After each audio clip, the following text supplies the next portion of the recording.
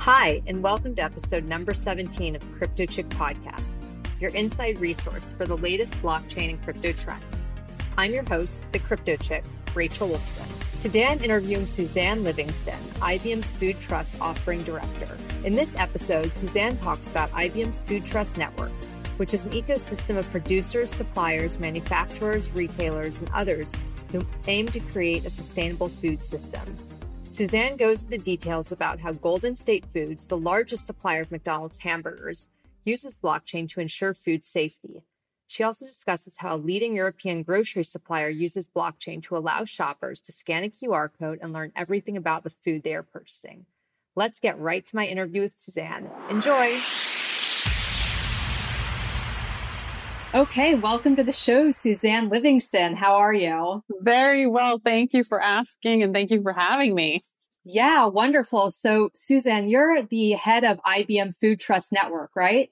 IBM Food Trust Offering Management, which is similar to product management in other companies. Okay, so can you tell us a little bit about your role there and what you're doing exactly? Yeah, happy to. So Food Trust is a blockchain network that's targeted at the food industry.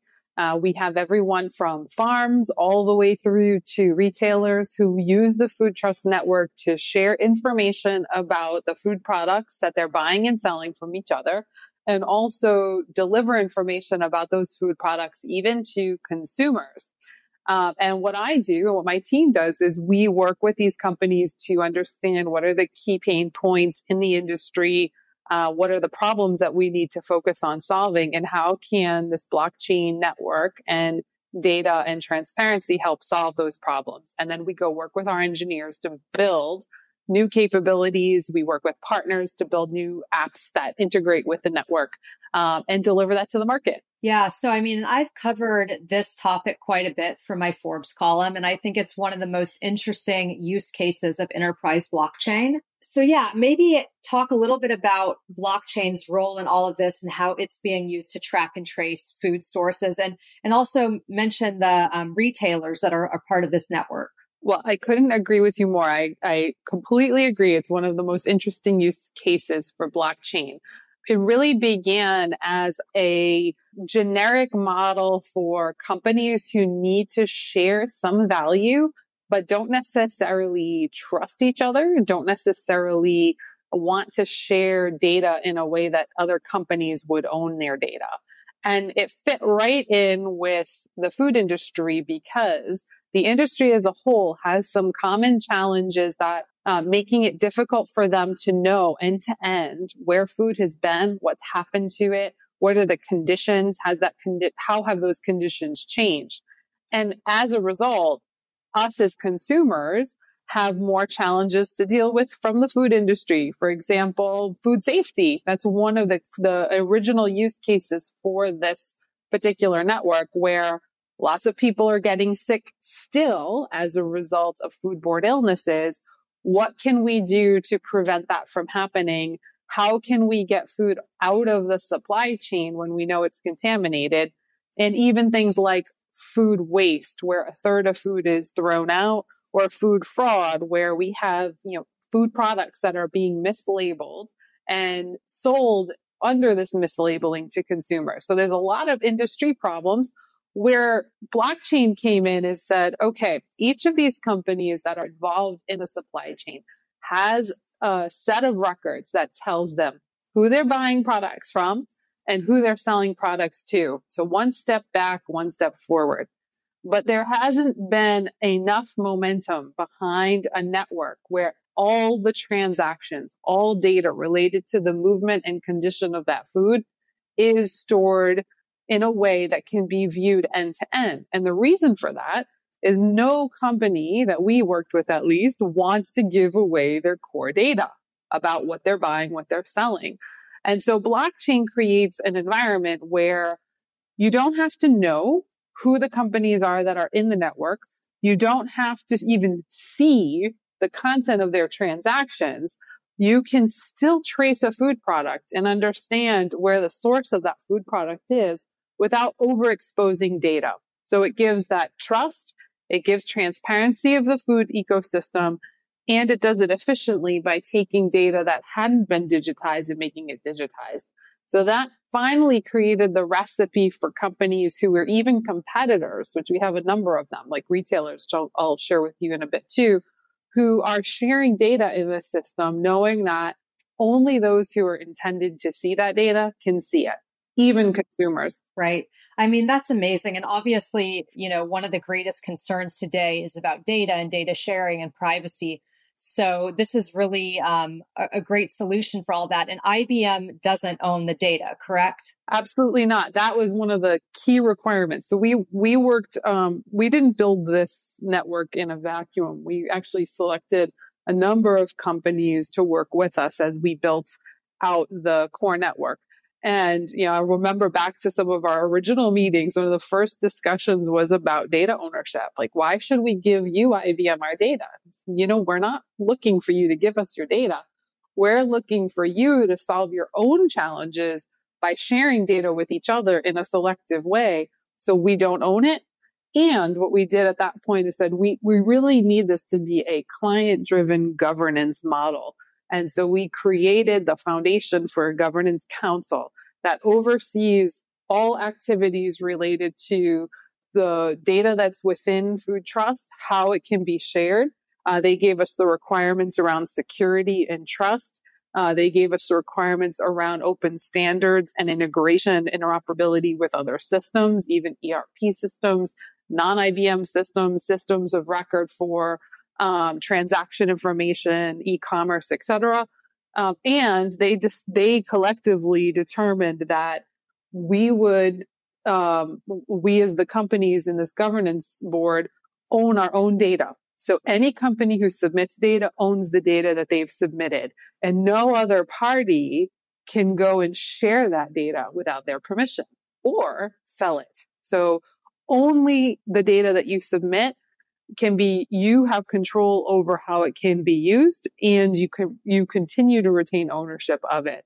That created enough of a governance model to make companies comfortable with sharing data. And they also are the ones who gave us permissioning, access control requirements. So unlike other public blockchain systems where every record is visible on the public ledger, we've created a deeper level of access control and permissioning. So that data is not available to everybody, even in the network. It's only available to those who are specifically called out as having access to that data. And then in terms of governance, so you mean that the companies that are part of this network are the ones that are also governing the network, or have some selectively been chosen to govern the network? So there's a number of companies who have who are choosing each other. So they're choosing among themselves who are the companies to be in the advisory council, which is the name for our governance board.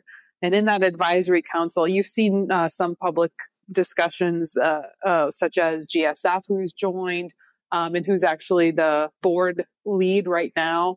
And other companies who've been public about their use of Food Trust are also members of that. And they will say, Suzanne or others on the team, we need, a stronger policy for, data acquisition, for example. Let's make sure that the requirements are laid out properly.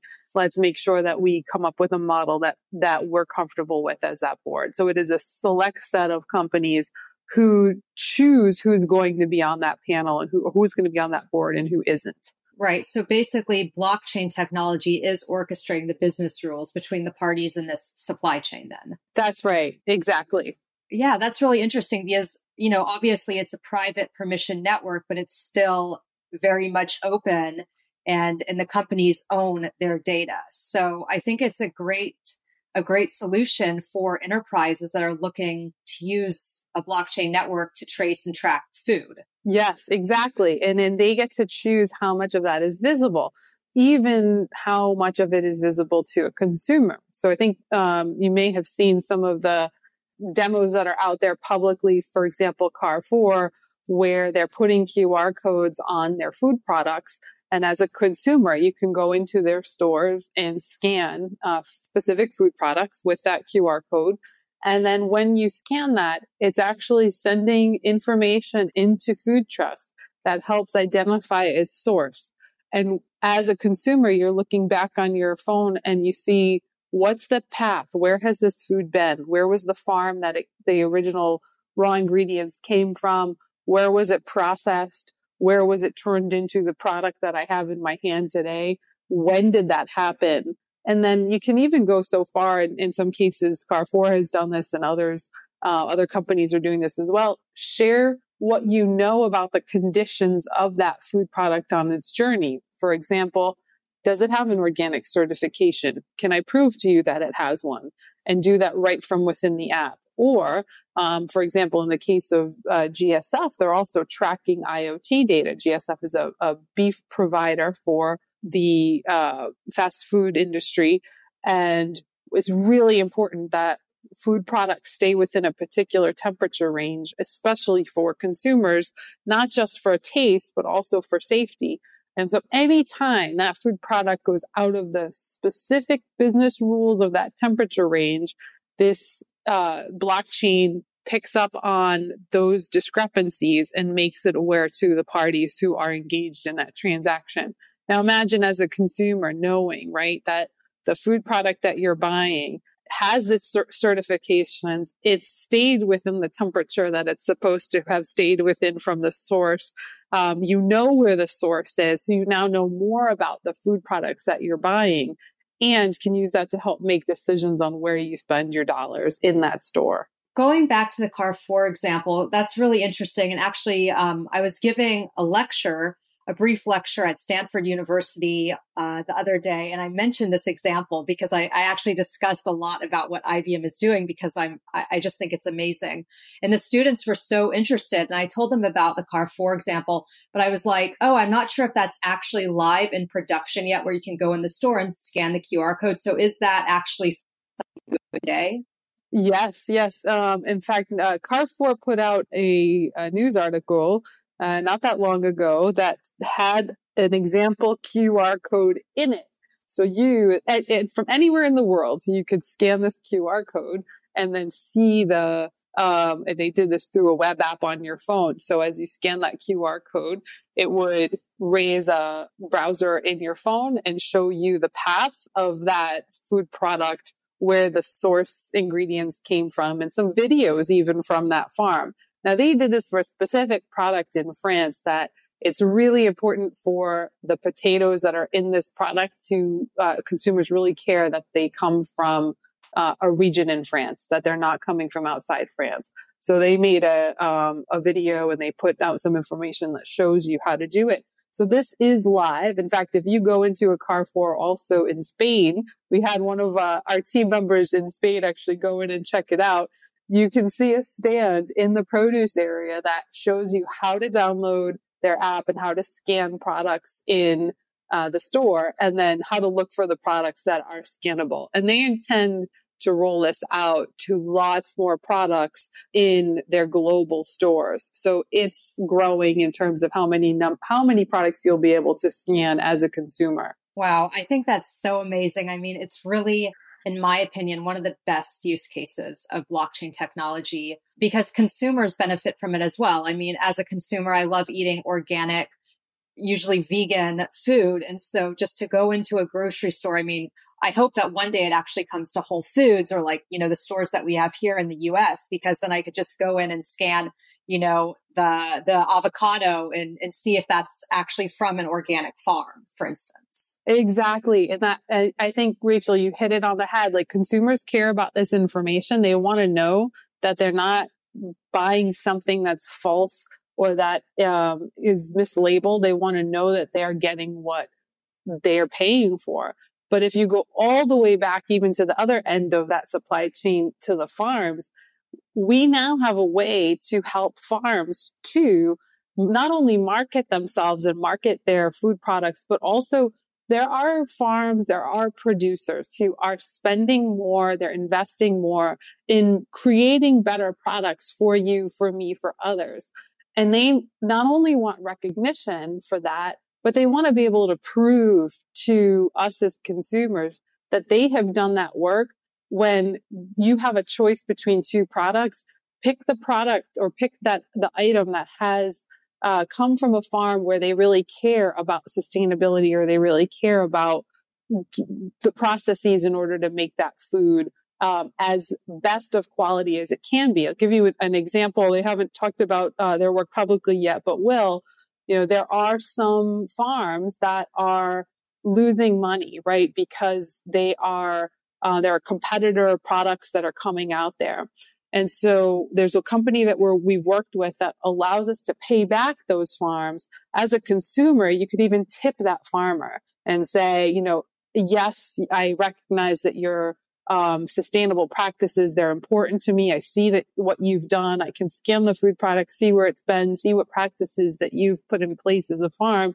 And I'm going to give you a tip for that because I want to make sure that your farm stays in business and that it continues to provide me the great benefits that your products are providing me as a consumer. And that is, happening on all ends of the spectrum, from the consumer side, but all the way through to the farms. Wow. So it benefits all parties involved, consumers, the farmers. It's amazing that blockchain can enable all of that.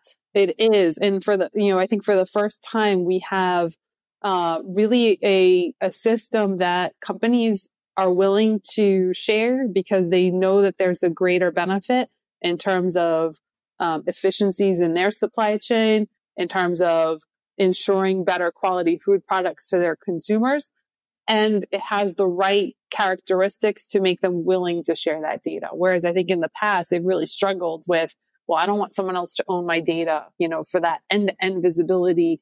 There's going to end up being one party that owns all that data, and that doesn't have to be the case. And with blockchain, it enables us to make it so it's not the case. Right. And I'm just curious. So obviously, this is all very new to the food industry, but is there another solution that was in place before blockchain that could enable all of this? Or is blockchain really the only technology that can allow this to happen, where, you can go in and scan the items and everyone benefits? So great question. I think there's been many attempts over, I want to say decades now, to create that Uber environment that all food companies can share data to. There certainly are, have been traceability solutions in the market for some time. Getting to a solution that a whole ecosystem of food participants is willing to stand behind, adopt, trust, be confident in, that hasn't happened enough for us to really see progress on onboarding all ends of the spectrum. I think we've seen a lot of examples of individual companies who have worked with traceability tools, and they can see one step up, one step down, or they've worked with the scope of their own suppliers, but nothing that has brought on board a whole ecosystem. And that we're starting to pave the way for. And there are other solutions in blockchain too that are starting to emerge in the food space. And we welcome that. We say this is the type of momentum that we need in order to have real impact in the food industry. Given that we've built our solution on open standards, we can integrate with other tools that are out there too. So it's a good thing for the food industry. We're starting to see that data end to end now where we haven't before, and not just for one pocket of a hub and its spokes, but for several, for all, multiple retailers, for multiple major suppliers, all the way through to really small farms. And I also think it's important to mention here for kind of the technical listeners that this is built on Hyperledger Fabric. That's the IBM blockchain, correct? That's right. So Hyperledger Fabric is an open source blockchain. There's many projects. There's many blockchains that are running on Hyperledger. IBM Food Trust is built on Hyperledger through the IBM blockchain platform. And so IBM blockchain platform is a set of tools, components that you can use to create your own blockchain network. It gives you some capabilities like document storage and membership authentication. And we have built our applications for Food Trust on top of that platform. So the same set of components that we use in Food Trust are also available for developers who are creating their own blockchain networks. And we've, of course, built application logic and blockchain components on top of that in order to make the food trust network work. And how many companies exactly are part of this network now? Because I mean, I know I've covered this a few times for Forbes, but I mean, I'm sure it's growing and maybe there are some updates that I need to know about. Well, I think at this point, we have over 100 companies.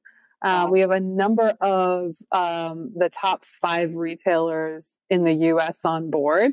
And we still are continuing to grow outside of the US and Europe as well.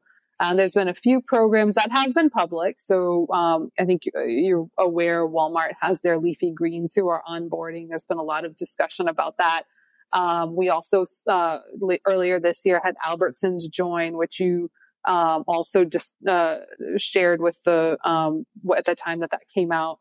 And of course, Nestle and Carrefour doing their work on QR codes and consumer traceability. So we have, I think, since April, we've seen a number of farms come on board as a result of leafy greens programs, both at Albertsons and at Walmart. And we've seen an additional set of use cases around paying back farms, around adjusting supply chains to reduce food waste, and also bringing on board companies who are interested in tackling food fraud and sustainability, wanting to make sure consumers know what they're buying. So those are now pushing the envelope on what kinds of data we collect, what we're going to be bringing to consumers, and how companies are expecting to interact with this blockchain system. Yeah, I mean, I also think one of the most interesting use cases is also what Golden State Foods is doing. That's GSF that you've been referring to. Is it, I mean, in terms of like the QR code, would they want to apply something like that? Because I know that they're the biggest supplier for beef for McDonald's, right?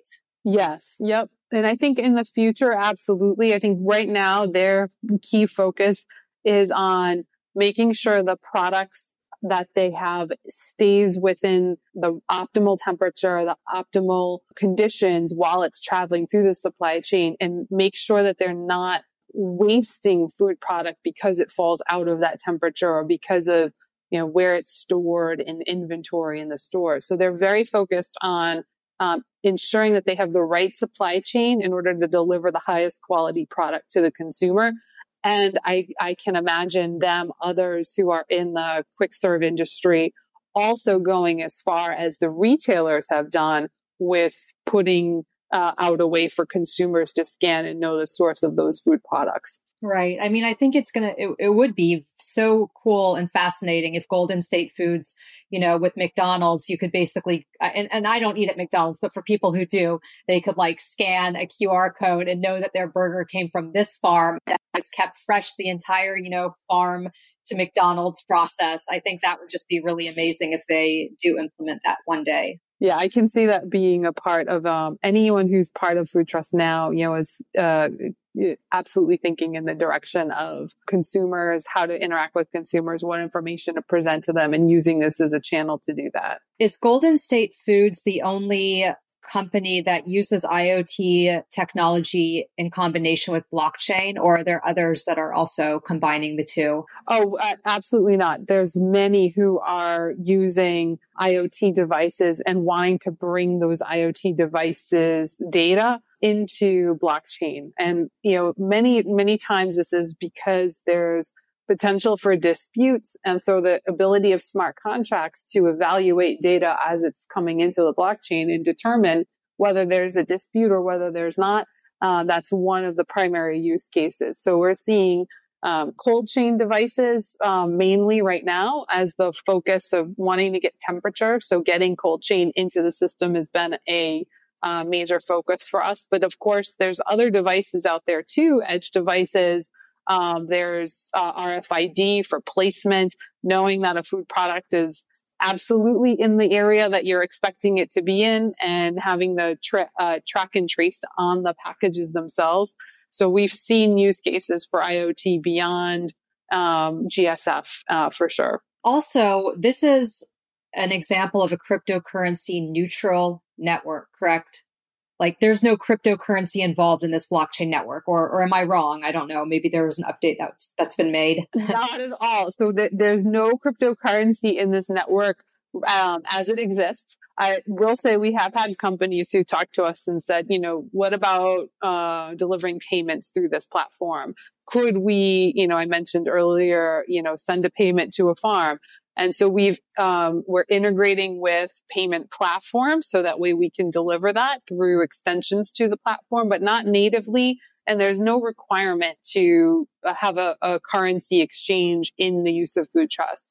The only requirement is that there's a product and that product is being moved from one place to another, or that you have temperature reading, condition data, farm data, any type of data related to those products. So you can almost swap out funds and put in food. And that's what we're tracking. Right. No, I think that's so fascinating. And of course, in terms of the cryptocurrency aspect, it would only, in my opinion, make sense to, the farmers, to give them an extra incentive. But I guess, maybe in the future that would be cool. But it's also good to know that there are blockchain networks out there that are just cryptocurrency neutral. And this is a great example of that.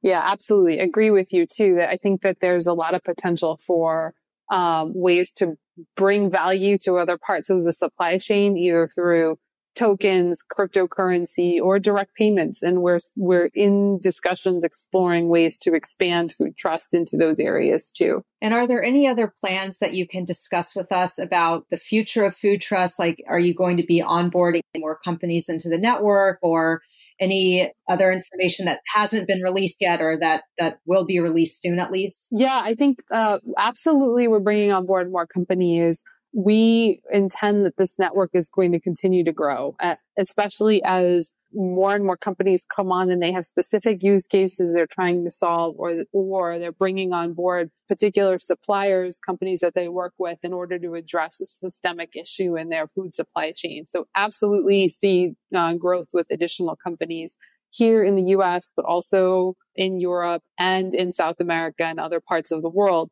I think the next area for us is really around data. How can I better use the data that's being shared within Food Trust in order to make decisions about who my suppliers should be, or decisions about where I store my food products, how I share sustainability or information about food products with my consumers. So I'm seeing more push into usage of the data by companies who are looking to run their own analytics, or they want to make better decisions in terms of what products to serve their customers with. So we're doing a lot in order to not just have the app experiences that you've seen with Food Trust, but also to enable the data to be available through APIs, through data access means, so that data can be used by companies to make decisions and to be a critical part of how they make choices in their supply chain. So that's really where we're heading next in terms of the platform. Yeah, well, that's great to know. I recently spoke with Oracle about what they're doing to track sustainable honey with the World Bee Project. And I thought that was interesting because Oracle doesn't own the data, but the World Bee Project is using the data for whatever, they need to do with it, but also for research purposes. So I think it would be, and maybe IBM Food Trust is already doing this, where companies can take that data and do, the research and figure out all of that. But I thought that was an interesting thing that Oracle is doing that, with food as well. So yeah, very cool. There's a number of projects that are going on with food. I think there's been a lot of attention on food. I think we still have food safety incidents. And so there's a lot of effort on how do we make food safer? How do we get food out of the supply chain quickly? Of course, we have a solution for that, but there's also, concepts that are being experimented on in the industry. And we're open to, seeing how some of these experiments play out, because they could impact the whole industry and bring on board other ways in which you could work with food data, but also integrate with other applications and ideas that are happening just now. Right. And then in terms of moving forward, what are the biggest challenges that are kind of in the way that, you guys are working on to push forward and have this go mainstream, I guess? I think the biggest challenge today for even just food trust as it stands is there are a number of companies, and they're typically smaller in size, who aren't tracking their food at all digitally. And so we'll still come across, farms, smaller companies, suppliers that are paper-based, manual, and getting them to adopt and change their practices. We've put in place some tools to make it easier. For example, rather than think about, sending data via API to a blockchain system, what if you're just working with the tools you're comfortable with, like spreadsheets, web forms, submitting data through an app? And so even those, the reducing the burden of adopting the technology still means that there's process changes that will have to happen in some farms and in some smaller suppliers, even with larger ones, even with the larger, let's say enterprises or larger farms, having their food products retain a traceable view as it enters their facility and leaves their facility isn't always something they have. So, you can imagine that bag salad that you buy that has 4 or 5 different types of lettuce in it, that may have been combined from a number of different farms' products. And so keeping track of that themselves so that they can know, when I have this lot number of that particular food product, I know exactly what farms contributed to it. There's still a lot of process change that has to happen in order to make true traceability work, not just in food trust, in general, in the industry. And so this project and the work that we do is raised to light that, not every company is traceable today or has put in place traceable processes. So that shift has been a challenge. And, we've been working with them. They've been working on how to make their processes more traceable and how to ensure that they can name who that farm is while it goes through production. So we've adopted what's called GS1, which is a industry standard for food in the food supply chain space. But also there's a method that GS1 provides for traceability, and adopting that has been very helpful for companies who haven't done it before, saying, okay, it's now I actually have to change how I work in order to make sure that my food is traceable. And it's not just an IBM food trust issue. That's a traceability issue in general. So that's been a challenge, and that we're actively working with companies to help them understand how to get through that challenge and also how to change their processes to meet the needs of traceability. Mm-hmm, right. Well, that's a really good point you bring up. And actually, it's funny. I didn't even think about that. I mean, I buy mixed greens all the time, and it didn't even occur to me that, the kale could be coming from a different farm than the spinach that's in that bag. That's really interesting. Exactly. And, just keeping track of that in a way that is sustainable and makes sense. And we can see that as customers, as consumers. Right. Well, Suzanne, this has been a real pleasure speaking with you. You've answered all of my questions. Is there anything else that you want to tell our listeners before we end the interview? Sure. Thank you for the opportunity. Food Trust has been based on a number of food companies who have come together and said, we want to solve some systemic problems in the food space: food safety, food authenticity, waste, fraud. And, by no means is there only one, company dictating how this network is run. As I mentioned earlier, it's really based on a number of companies who, have a desire for change and a desire to see progress in the food ecosystem. So we are an open platform. We have an open set of APIs. We work with any food company. Legitimate food companies can come on board and share data and have connections to transaction partners in the ecosystem. Because we allow companies to lock down their data only to certain parties, it doesn't mean that as a member of Food Trust, you get to see everyone else's food transactions. That's a key tenet of what we do.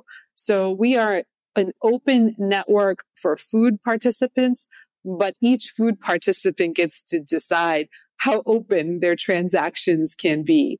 And so I think with that in mind, it's important to know, we are not limited to certain companies, certain types of companies, or only working with certain players. You can go online and set up an account for Food Trust, access a subscription of Food Trust as anybody in the world today.